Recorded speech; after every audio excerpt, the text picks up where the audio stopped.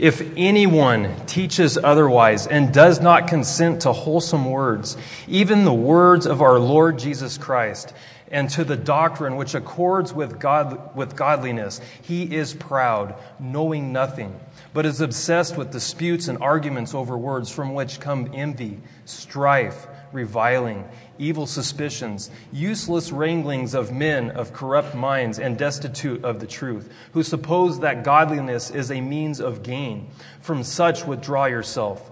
Now, godliness with content is great gain, for we brought nothing into this world, and it is certain we can carry nothing out of it. And having food and clothing, with these we shall be content. But those who desire to be rich fall into temptation and a snare, and into many foolish and harmful lusts, which drown men in destruction and perdition. For the love of money is a root of all kinds of evil, for which some have strayed from the faith in their greediness and pierced themselves through with many sorrows. But you, O man of God, flee these things and pursue righteousness, godliness, faith, love, patience, gentleness. Let's pray. Lord, I thank you for the opportunity that we have to come and open up your word, Lord. And I pray that each man's heart here tonight would be open to what you have to say. Lord, I just ask that we would come with open minds, open ears. Lord, fill us with your Spirit. I just ask that you would meet us here in this place tonight and that you would just guide us and direct us. In your name I pray. Amen. So, in this letter, Paul is sending this letter to Timothy. And 3 times in this letter, Paul is addressing the issues of the false teachers and the doctrine that they're bringing into the church to bring destruction upon the church. And each of these 3 times that Paul addresses the false teachers, he turns around and addresses Timothy. So what he's doing is he's saying, Timothy, don't be like these false teachers. Don't be like these guys, but rather you be like this. So that's what he's after. He's addressing Timothy on how he is to be different from the false teachers. He's showing him how to be a good servant, how he is to be a man of God. In verse 11, Paul here, he's making a strong contrast to what he had just said previously. He's telling Timothy, don't be like these false teachers who are sick in their doctrine, who are sick in their character, who are sick in their motives, who are sick in their greed. But you, Timothy, you are to be different. He says, but you, O man of God. That phrase, O man of God, is found in the Old Testament and the New Testament. It is only found twice in the New Testament. It's found sparingly in the Old Testament. It's used of just a few different guys. In the Old Testament, it's a phrase that is used of someone who is God's servant and someone who is God's mouthpiece. It's used of Moses, of David, of Elijah, of Elisha. So it carries the idea of a faithful servant of God who is also the mouthpiece of God. It's one who has been given the responsibility to proclaim the word of God to the people. So doesn't this apply to us as well? What did Jesus tell us to do in Matthew 28? He said, go therefore and make disciples of all nations, baptizing them in the name of the Father, in the name of the Son, in the name of the Holy Spirit, teaching them to observe all things that I have commanded you. So we've been given that responsibility as well. We've been given that responsibility to go proclaim the gospel, to go proclaim the good news to the people. And this is what Paul is telling Timothy. This is how he identifies Timothy. He says, O man of God, you faithful man, you faithful servant. He says, but you, O man of God, flee. Flee. What is that word flee? It means to run hard. It means to run fast. It means to run away from danger. That word flee in the Greek is fuego. It's where we get our word fugitive. So what Paul is telling Timothy is to run hard like a fugitive. Run fast like a fugitive. Run away from danger like a fugitive. Flee these things. What are these things? He's telling Timothy to flee the sinfulness of the false teachers. Flee their greed. Flee their immorality. Flee their compromise of God's word. He's telling Timothy to flee these things. Run away from these things. Get away from them. You know, as humans, we are designed to flee danger. We're designed to run from danger. Think about it. If you were to open your front door and there's a rattlesnake curled up on your front door ready to strike, what are you going to instinctively do? You're going to turn and run. You don't even have to think about it. You're going to do it. What if you're in a crosswalk and you see a car coming out and you see that car is not going to stop for you? What are you going to instinctively do? You're going to run. It's the autonomic nervous system that the Lord has given us. He designed us that way. It's the fight or flight syndrome, to flee, to run from danger. When we see danger, we're going to run. But also, not only are we designed to flee from or run from danger, we're designed to flee towards blessing. We're to run to blessing. If there's a man standing on the street corner handing out a $100 bill to anybody that wants to come get it, what are you going to do? I'm going to run and go get that blessing. We want to gravitate towards blessing. That's what we do. So if we sense danger, we're going to run away. If we sense blessing, we're going to run towards blessing. So what Paul is doing here, he's saying these things are dangerous. Flee from these things. But my question is why? Why does Paul have to lay these things out? Shouldn't these types of things be obvious? So why does he have to do this? Think about it for a minute. How often in our own minds do we get these things confused? How often do we confuse what is a danger? What is a blessing? How often do we get them majorly confused? Confused to the point where we actually begin to see danger as maybe, it's some kind of blessing in my life. Maybe that danger is some kind of pleasure in my life. This is the warning that Paul's laying out here. What ends up happening so many times is it's our desires that we have within us, that we start to think about, we start to see, and they start consuming us. They consume our thoughts. And we start to see that, this danger here, maybe it's really not so bad. In fact, you know what? Kind of looks pleasurable. Kind of looks like something I might want. I know George brought it up last night. I think it was James chapter 1, verses 14 and 15. What does it say? It says, "But each one is tempted when he is drawn away by his own desires and enticed. Then when desire has conceived, it gives birth to sin. And sin, when it is full grown, brings forth death." So this thing that's a danger that I have convinced in my mind that I'm going after, that I've decided, I kind of want that. What ends up happening? Until I take it, until I'm hooked, I don't realize how dangerous it is. So Paul's laying it out. He's laying it out and he's saying, you flee from these things. You run from these things. You stay away from these things. So I want to ask you guys, what are these things for you? What are these things that you need to be fleeing from?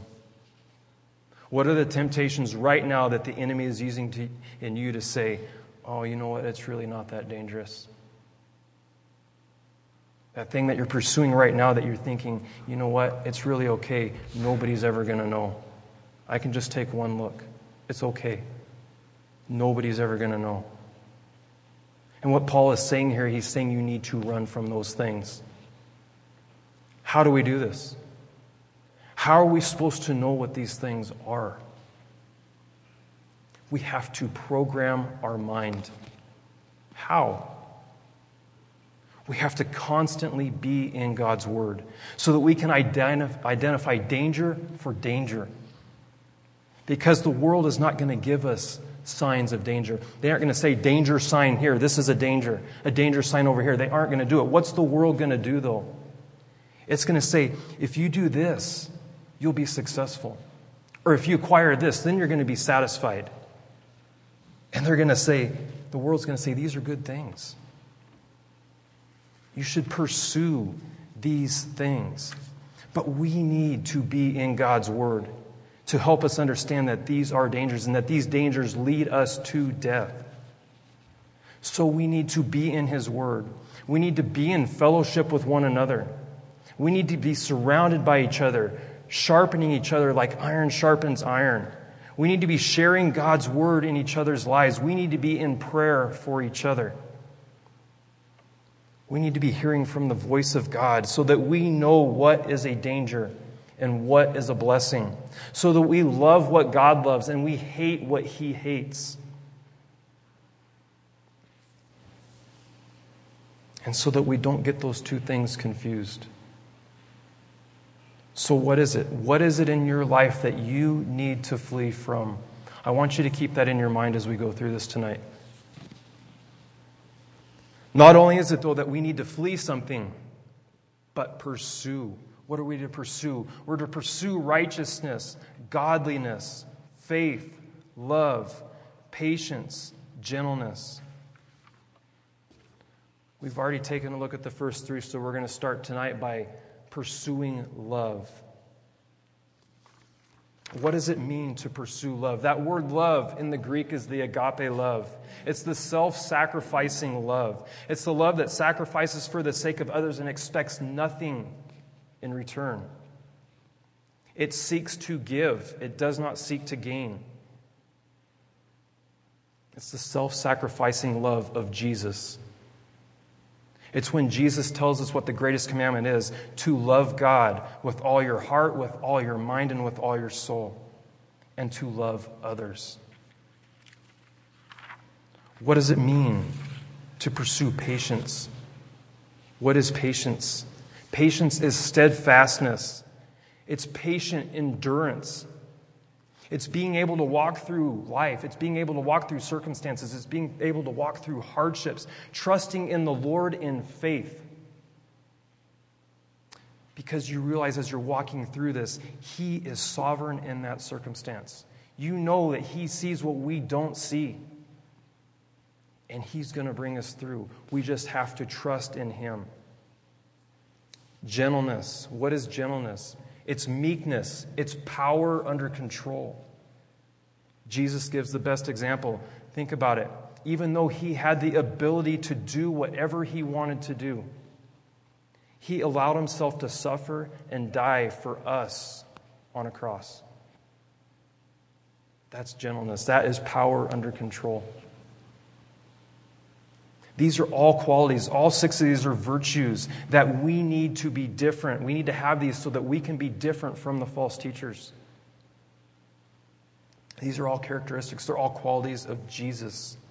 So what Paul is saying here when he says pursue these things, he's really saying that we need to be pursuing Jesus. Is that your greatest desire? Is your greatest desire to pursue Jesus Christ? Is your greatest desire to become more like Him? Is your greatest desire to become more like Him in your character, in your behavior, in your actions, in your thoughts? Is that your greatest desire? Sometimes it's easy to say, yeah, that is my greatest desire. When we're sitting in an environment like this, yeah, that's my greatest desire. But what I want you to do as we go through this study, when your mind starts to wander, I want you to ask yourself, what is it wandering to? Is it wandering to your job? Is it wandering to your family? Is it wandering to your career? Are you in school? Is it wandering to what's going on in school? Whatever it is, whatever it's wandering to, I want you to ask you, is that really my greatest desire?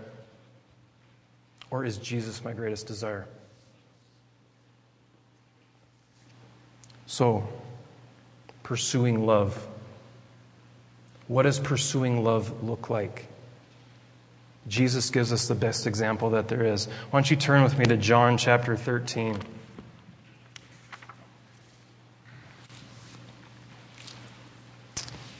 In John chapter 13, at this point, Jesus, where He's at in His ministry, He is only hours from going to the cross. His crucifixion is coming up. So what's He going to do? He's going to gather His disciples around Him, and He's going to give them His last instructions. And from this point on, in the next few chapters, what he's going to do is he's going to stress over and over and over again that love is the key. I want you to go to towards the end of chapter 13 real quick, and then we're going to come back to the beginning. In verse 34, he gives them a new commandment. He says, "A new commandment I give to you, that you love one another as I have loved you, that you also love one another." So he gives them a new commandment. He gives them a commandment to love one another. I want you to notice that he does not give them a commandment to be more zealous. He doesn't give them a commandment to be more dedicated. He doesn't give them a commandment to be more committed, but he gives them a commandment to love one another. Love is the key. Now, before he gives this new commandment to them, before he gives this teaching to them, he gives them an example. Let's go back to the verse 1. It says, "Now, before the feast of the Passover, when Jesus knew that his hour had come, that he should depart from this world to the Father, having loved his own who were in the world, he loved them to the end. And supper being ended, the devil having already put it into the heart of Judas Iscariot, Simon's son, to betray him, Jesus, knowing that the Father had given all things into his hands, and that he had come from God and was going to God, rose from supper and laid aside his garments, took a towel and girded himself. After that, he poured water into a basin and began to wash the disciples' feet and to wipe them with the towel with which he was girded." It says back in verse 1 that he loved them. He loved them to the end. To the end there, that phrase in the Greek is eis telos. Eis telos means to the uttermost. So he loved them to the uttermost. What does it mean to love to the uttermost? It means to love freely without reserve. It means to love without limit. It means to love without flaw or failure. And this is what he did. This was Jesus' unrelenting love for us when he went to the cross. He loved them to the uttermost. John 15:13 says, "Greater love has no one than this, that he laid down his life for his friends." He loved them with no limit. Now, think about it for a minute. Jesus knew who these guys were that were sitting around that table with him at the Last Supper. He was aware of their past. He was aware of what they've said. He knew who they were. James and John said, "Let's call down fire from heaven and kill these people that aren't responding to you." Nathanael, when he had heard of Jesus, said, "Can anything good come out of Nazareth?" James and John had pride and arrogance. They wanted to sit at his right hand and at his left hand. Jesus knew who these guys were that were sitting around that table with him. He knew what they had done, but he also knew what they were going to do. At the end of this chapter, Peter said, "I will lay down my life for your sake." And Jesus answers him in verse 38. He says, "Will you lay down your life for my sake? Most assuredly, I say to you, the rooster shall not crow till you have denied me 3 times. So in this, Jesus was saying, I know what you're going to do. I know that you're going to deny me. That night, all of his disciples would desert him. And Judas was going to betray him. So he knew who these guys were. He knew what they had done, and he knew what they were going to do. Yet it still says that he loved them. That he loved them to the uttermost. Now, I want you to get a picture of what's going on here. This is the Last Supper. They're sitting in the upper room. Luke tells us in his gospel that as they're sitting there eating this Last Supper, that a dispute arose among them as to which of them should be considered the greatest. Now, have you ever been around anybody that knows everything, is arrogant? That's what these guys were right here. How does it make you feel when you're around those people? And what did Jesus do here? They were arguing and fighting about which one of them was the greatest. So these disciples, being as broken as they were, and Jesus knowing how broken they were, he still loved them. Now, the custom of that day would have been, as people were traveling and going into somebody's home or into somebody's room, they would have washed their feet. Normally, if a servant was there, a servant would have washed them. If not, somebody else would have humbled themselves to wash the feet. In this case, nobody did. Now, their roads were dirt roads. When it was dry, they were dusty. Their feet would have been full of dust. But what happens when it rains? It's muddy. And as some of you guys know that have livestock, animals use these roads as well. And what happens when you walk across a corral after it's rained? What do your boots look like? These disciples wore sandals. So the people of that day, their feet would have been dirty. They would have been filthy. Now, in this case, no one humbled themselves to wash the other's feet. So as they were sitting there eating a meal and arguing about who was the greatest, it says that Jesus loved them. Now, he could have just gotten up and walked out of that room in disgust. But what does he do instead? He looks on them and he loves them to the uttermost. Why? Why does God love them? Or better yet, why does he love us? We know who we are. Why does he love us? This is a question I have struggled with for the last couple weeks. Why does he love me? And the answer I came to is, I don't know. I really don't know. How could he love somebody like me? And I don't think we will ever be able to know or to have that answer sufficiently. I don't think we can get it. But what I do know, though, is that God does not love us because we are lovable or because we deserve his love. Jeremiah chapter 17, verse 9 tells us that the heart is deceitful and desperately wicked. Who can know it? Romans chapter 3, verses 10 and 12 tells us, there is none righteous, no, not one. There is none who understands. There is none who seeks after God. They have all turned aside. They have together become unprofitable. There is none who does good, no, not one. So then, how is it possible for a holy, righteous, and perfect God to love us?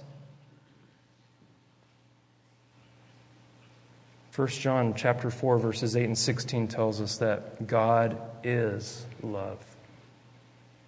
God just doesn't love, he is love. It's his nature, it's his essence. He demonstrates his love by lavishing it on us, on undeserving people. By sending his son to the cross to die for us. By forgiving us of our rebellion against him, and by sending his Holy Spirit to dwell within us, thereby enabling us to love as he loves. Now, if God can love us, can we love the people around us? We can through his Spirit, yeah. But what I want to ask you is, who is it in your life that you have a hard time loving? Just think about it. So I'll tell you, there's some guys that I have a hard time loving. One of them, I'm sure nobody of you know him. His name is Danny Martinez. 6 years ago this May, he shot my brother's partner and killed him in Phoenix, Arizona. It was a setup. It was an ambush. He hit several cars on hit-and-runs deals, got the cops to chase him to his house, was waiting behind his house with a rifle. Killed him. That was that police officer's first night back on. 2 weeks off, his first child had just been born. But we're called to love that guy. I can't do it. It has to be God working through me. That's the only way that I can love him. That's what we're called to do. Romans 5:8 says, but God demonstrates his own love for us in this. While we were still sinners, Christ died for us. God's love is personal. He knows each of us individually and loves us personally. So really, why does God love us? It's because of who He is. God is love. Now, as we sit here tonight, I know we are aware of who we really are, each of us. We know. If we ask ourselves, we really know who we are. We know what we've done. We know who we are right now. We know the problems that we have. And we know that we're still going to mess up in the future. We know that. But in light of all this, Jesus looks on all of us just as He looked on them. He loved them just as He loves us to the end, to the uttermost. I tell you what, for this reason, I'm extremely grateful.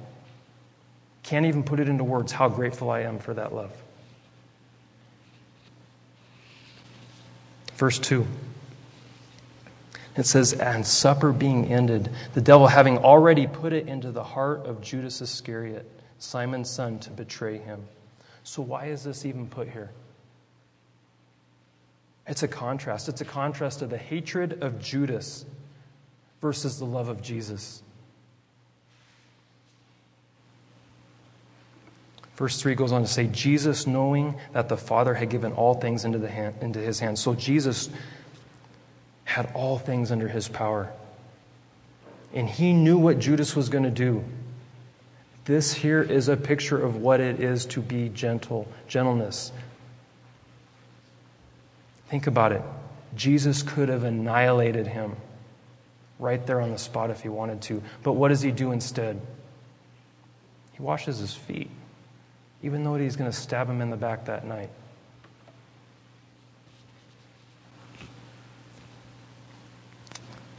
It says, Jesus, knowing that the Father had given all things into His hands, and that He had come from God and was going to God,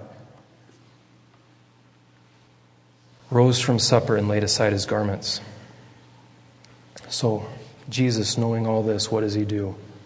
In the middle of the supper, He stands up, takes off His outer garments, girds Himself with a towel, poured water into a basin, and washed the feet of these bickering, arguing, broken disciples. He washes their feet as an example of true love.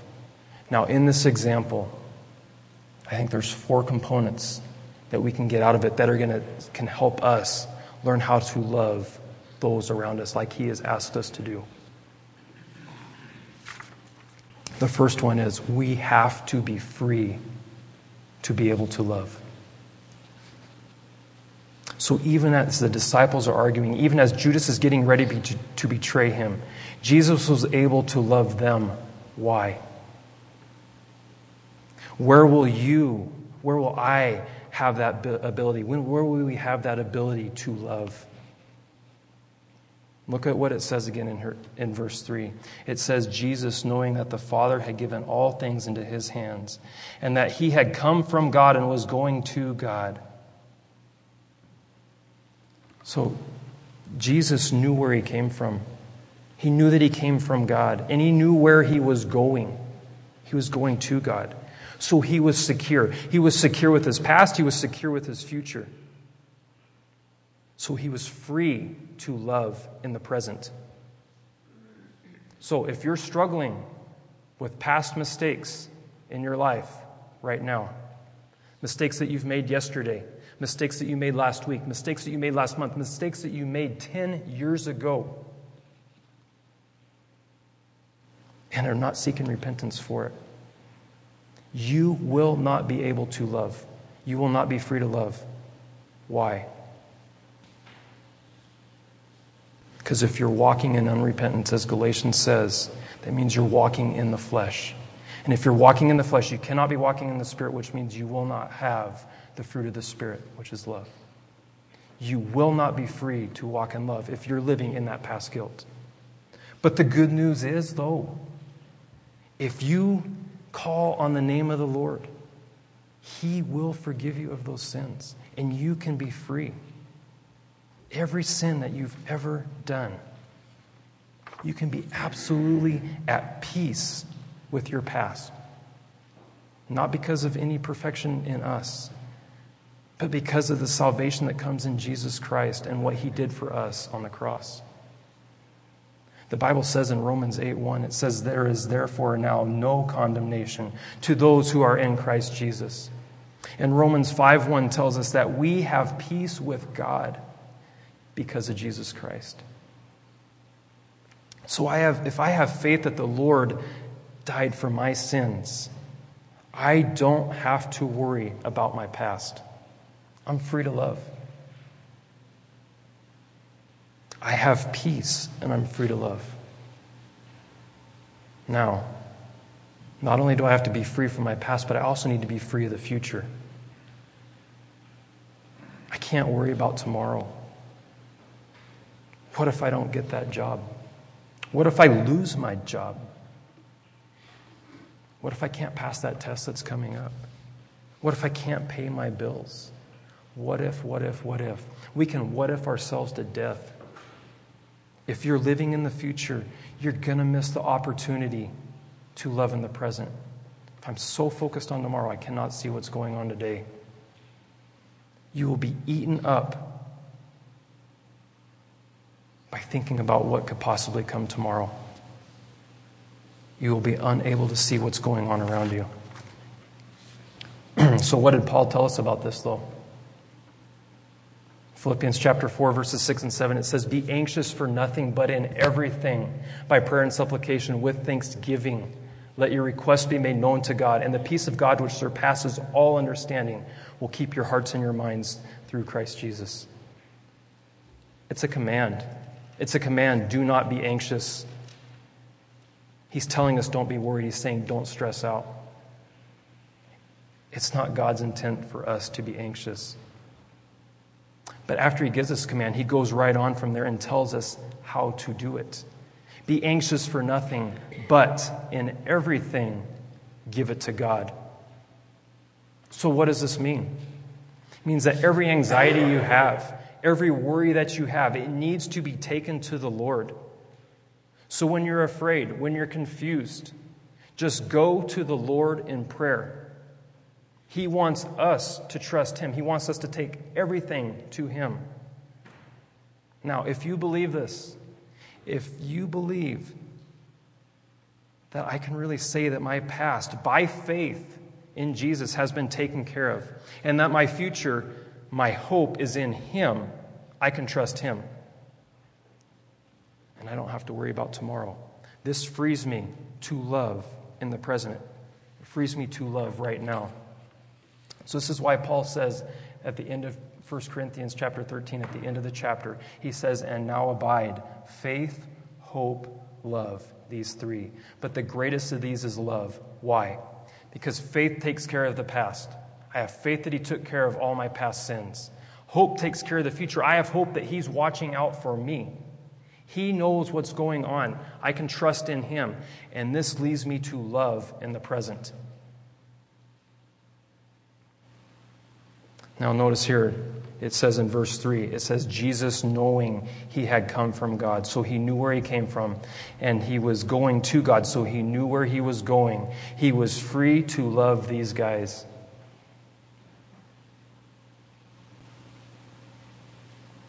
It's the first thing we have to have. We have to be free to be able to love.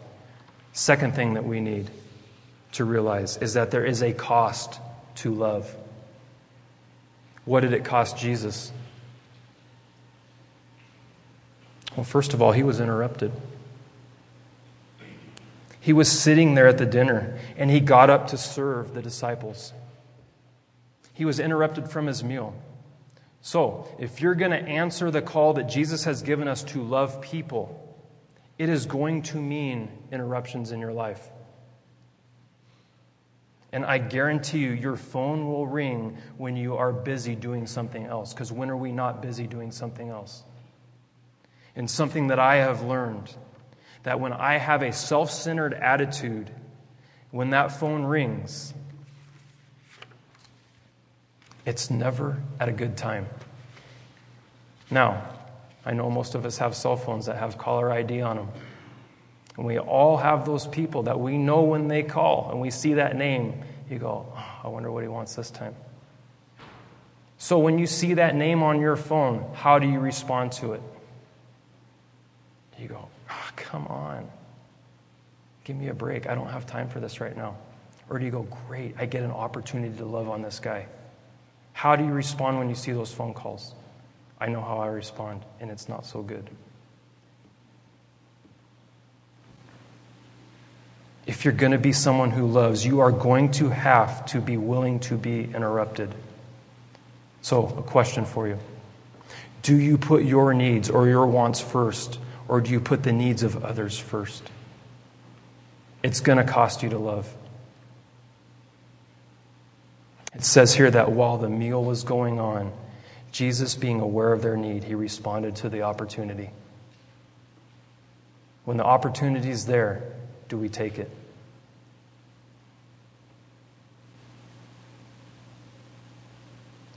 Not only was he interrupted, but he got involved with them. He was involved in their lives. So instead of telling these guys that they needed to wash their feet, that they needed to go clean their feet, what did he do? He got down on his hands and knees and he cleaned them. He washed their feet. So I'm going to tell you, if you're not willing to wash feet, when you see the dirt on somebody, keep your mouth closed. Because what we got to do, if we're willing to wash feet, we have to get on our hands and knees. We got to get on our knees in prayer, and we got to get on our hands and knees, and we have to be willing to help them. If you're not willing to do this, and you are talking about it, all it is you're judging them and you're just gossiping about them. None of that's going to have any good consequences. So Jesus didn't just point out the dirt. He got involved and he did something about it. Now, the third thing. Notice that he did not announce what he was going to do. He didn't stand up and say, "Watch me." You're now going to see love in action. 1 Corinthians 13 tells us that love does not parade itself. It is not puffed up, does not behave rudely, does not seek its own. So when you're serving people, do you make sure that everybody around you knows what you're doing? Because if you are, that's not love. Jesus, he just quietly got up and did it. Washed their feet. Now, these guys were not the easiest guys to get along with. It wasn't like they were doing a lot of great things for him. Nathanael, he didn't believe him. Thomas doubted him. Peter was going to deny him. Judas was going to stab him in the back. These guys are just like the guys that are around us every day, aren't they?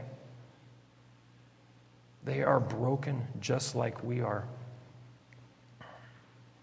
Jesus just gets up quietly and goes and washes their feet because he loved them. He loved them to the end. See, God doesn't love us because we are lovable, but because he is love. And with Christ in me, I can love those people that are around me. So the fourth thing that's in this, I want you to take a look at verse 6. It says, "Then he came to Simon Peter, and Peter said to him, 'Lord, are you washing my feet?' Jesus answered and said to him, 'What I am doing you do not understand now, but you will know after this.' Peter said to him, 'You shall never wash my feet.'" So something that we run into when we try to love on people is difficulties. They just won't let you.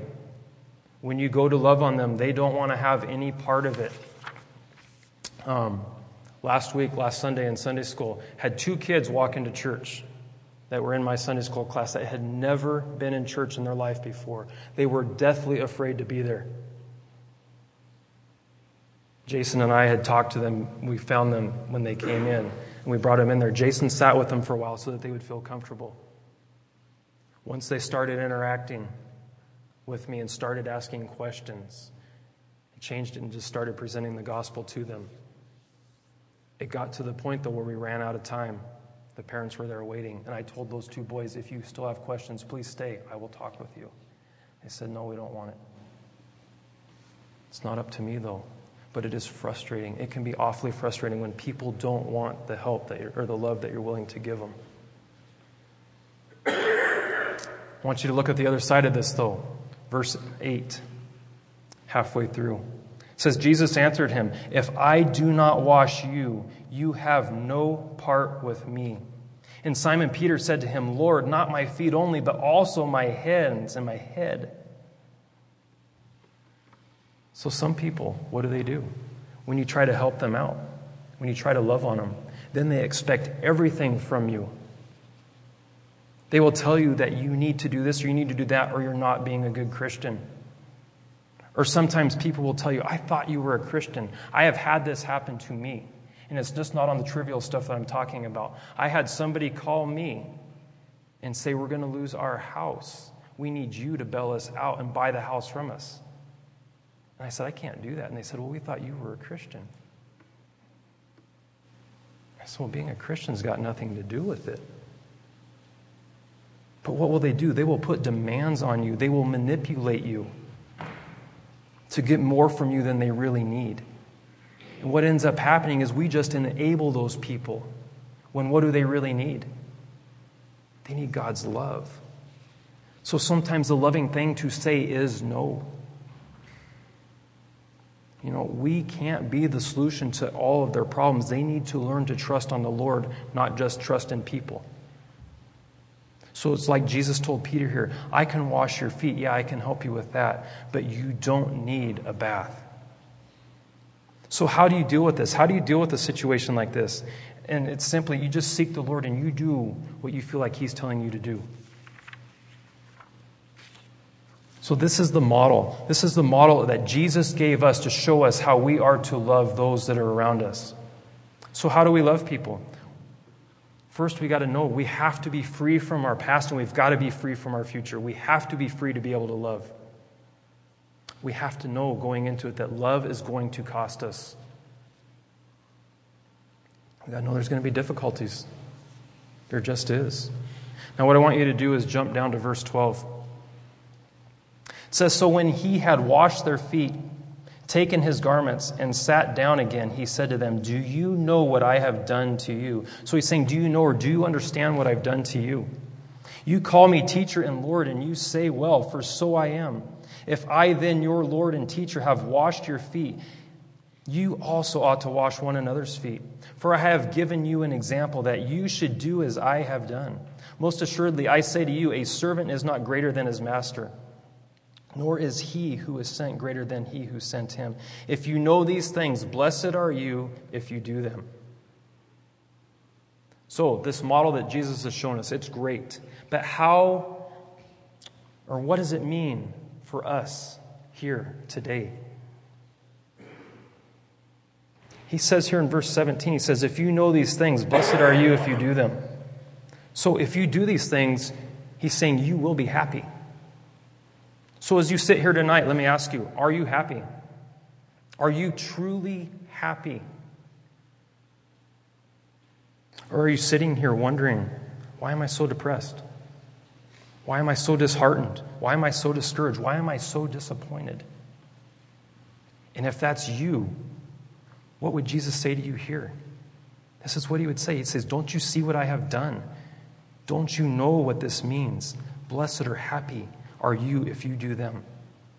So he's saying you will be happy if you do them, if you do what I have done. He didn't say, not if you know what I have done. He didn't say, not if you agree with what I have done, but he said, if you do what I have done, you will be happy. Now think about this. Jesus said, you will be happy. So is this a true or false statement? Who said it? Jesus. So I got to go with it's true. So if it's true, then we got to believe it. So the next time that you're feeling so depressed, or you're so sad, or so discouraged that you just want to say, that's it, I've had it, what do you need to do? You need to find some feet to wash. Go serve someone. So what does it look for us? It may not be washing feet. It may be washing somebody's car. Maybe washing somebody's window. It may be mowing somebody's grass. Whatever the need is that you see needs to be done, and the Lord puts it on your heart to do it, you go do it. Don't be so self-centered that you can't see what is going on around you. You know, we have an opportunity to put a smile on someone's face. Now I want you to jump back to the end of the chapter, back to 34 where we started. Verse 34. A new commandment I give to you, that you love one another as I have loved you, that you also love one another. So here, on the night before his death, Jesus is telling the disciples that their lives need to be marked with love. Specifically with love one for another. And this is the same love that we talked about earlier. It's the agape love. It's the self-sacrificing love. It's the love that's looking for nothing in return. Now, the command to love, it isn't really a new one, is it? In Deuteronomy chapter 6, verse 5, it says, you shall love the Lord your God with all your heart, with all your soul, and with all your strength. And in Leviticus 19:18, it says, but you shall love your neighbor as yourself. And Jesus affirms these verses in Matthew 22. He calls these the greatest and the second greatest commandment. So what made this new? Jesus gave it a new standard. Jesus said the new standard was, as I have loved you. He gave us the example of what it was to love. Jesus himself was setting the standard of what it was like, what it looked like to really love. That standard is the ultimate love, that sacrificial love with no conditions. Love that doesn't expect anything in return. Why don't you turn with me real quick to Philippians chapter 2, verse 3.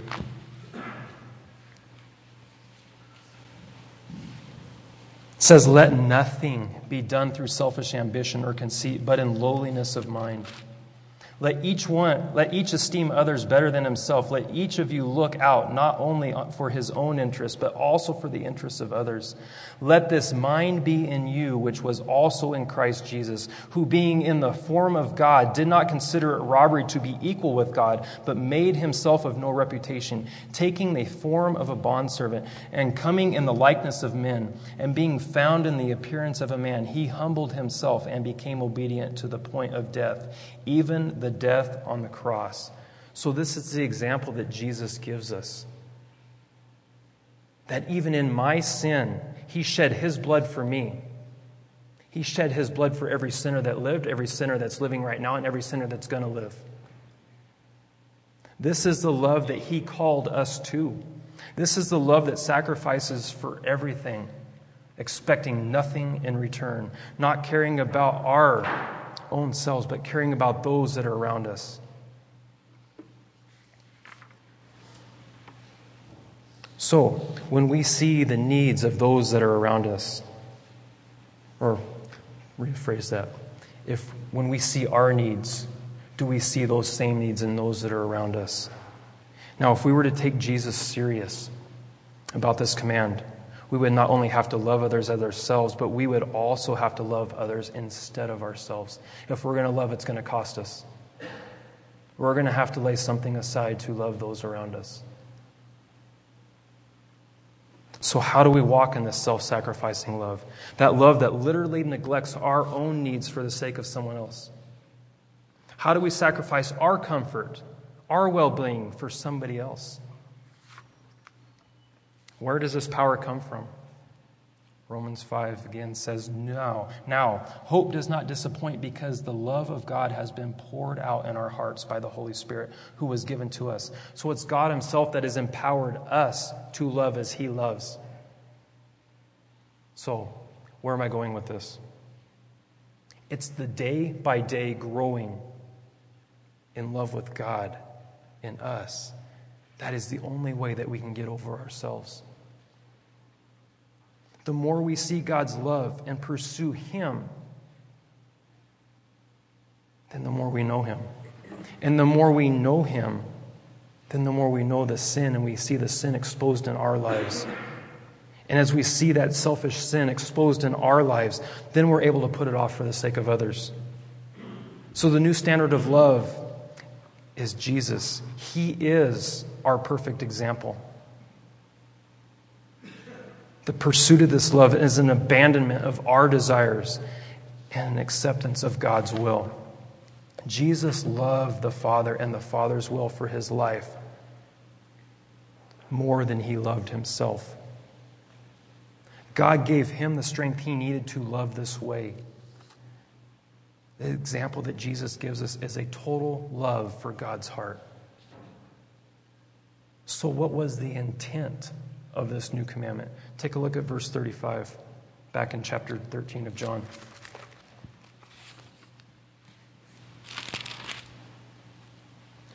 It says, "By this, all will know that you are my disciples if you have love for one another."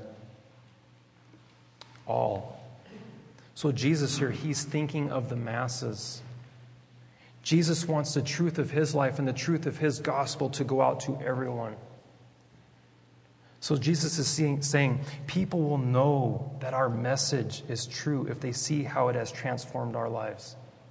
So when they see the humility and the self-sacrificing love like Jesus in us, they will know that only Jesus can empower a person to live like that. This is faith made visible and the gospel message is validated.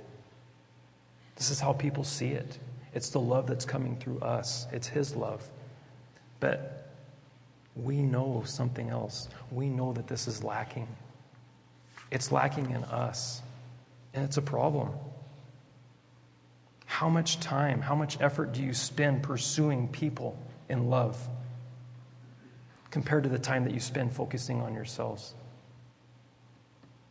How much time do we take on taking on their problems and making their messy problems our own? We need to be pursuing people with this kind of love, that self-sacrificing love that says, what can I do for you? Do we care about our brothers? Do we care about our sisters in a way that the world would marvel at us? Christians are the only ones equipped to love in this way because it comes from the Lord. That's the only way it comes. So if someone was to look at this group of guys here tonight, what would they see?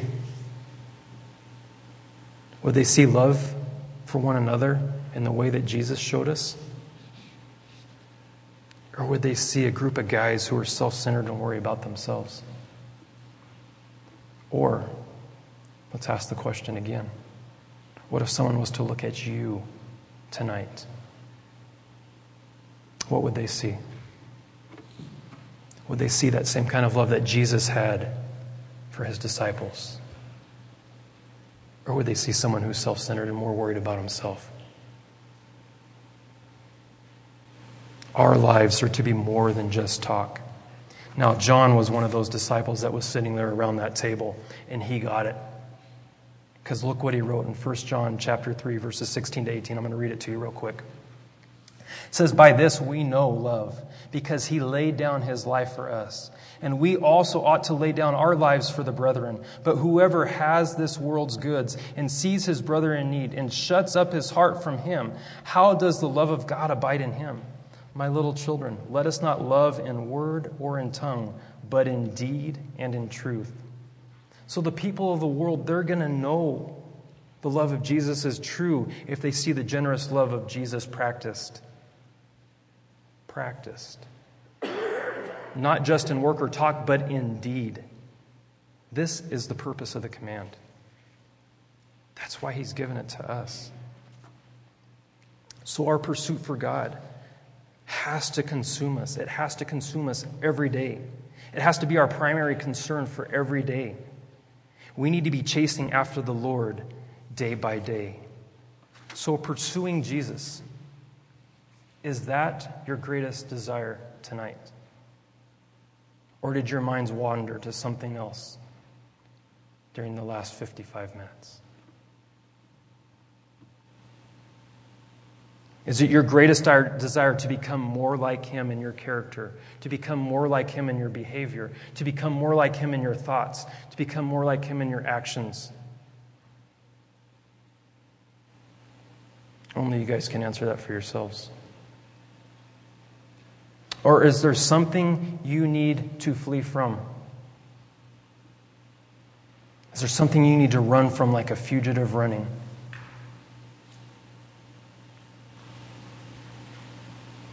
Or are there past mistakes that are holding on to you that you have not repented of?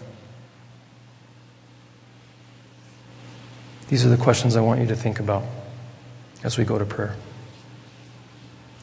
Lord, I just thank you for your word. Lord, I just thank you for the truth of your word. Lord, I ask tonight that you would work on each of our lives, Lord, that we would just have that love that you had for us. We are just in awe of who you are and what you have done for us.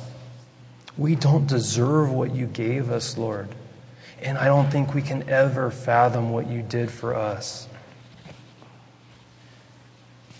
Lord, I pray that the people around us would see your love come through us. Lord, I pray if there's any hindrances in our lives, any past mistakes that we've made that we have not repented of, Lord, I pray that you would convict us of those souls right now, that you would just fill us with your Spirit, Lord. Just help us to understand that we can trust in you and you can take care of those for us. You have already taken care of them. Lord, I just pray that we would call on you, that we would seek you in everything that we would do. Lord, I pray that we would glorify you above all and that you would be our God. In your name I pray. Amen. And we're going to have opportunity to celebrate several things as